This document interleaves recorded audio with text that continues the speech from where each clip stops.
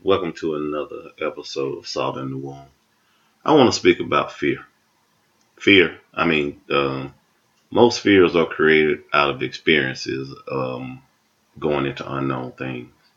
But the more you enable yourself and educate yourself, and I'm not just talking about book education, fear has a tendency to become a thing of the back burner. If you ever notice, or if you've raised children, you'll see an age where they tend to have a fear of nothing. And we have a tendency to step in and we as parents create a fear out of fear that they may hurt themselves. But in hurting themselves or keeping them from danger may not be the best thing. Um, I guess I know the brain develops over time. Maturity is not an age thing; it's a development thing.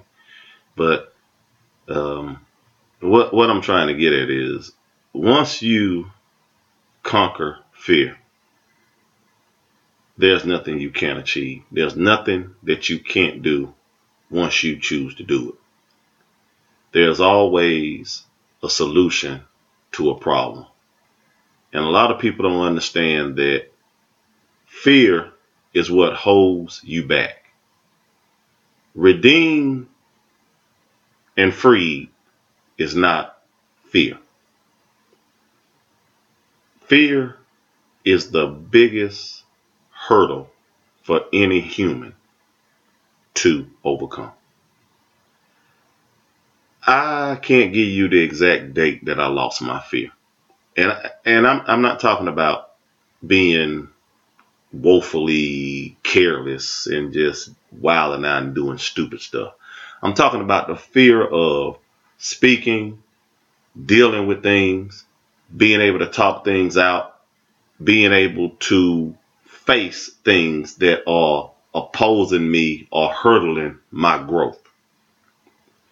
It, I can't give you the exact date, but it's a good place to be because I'm not afraid to speak what comes out of my spirit.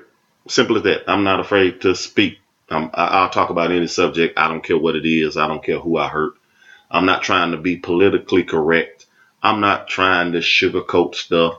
I'm not trying to be that opinionated voice of reason. I'm going to give it to you as I see it. You may see it another way.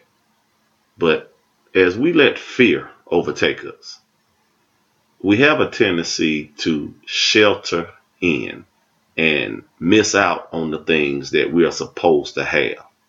And until you learn to face your fear, until you learn to tell your fear, simply as this, fear doesn't exist. We create it. And once you understand it, once you get control of that, once you reach that pinnacle, that stage in life, that fear is only what you want it to be. And if fear doesn't exist, your eyes are a little more open about the things you see going on around you. And trust me, it's a place you want to be.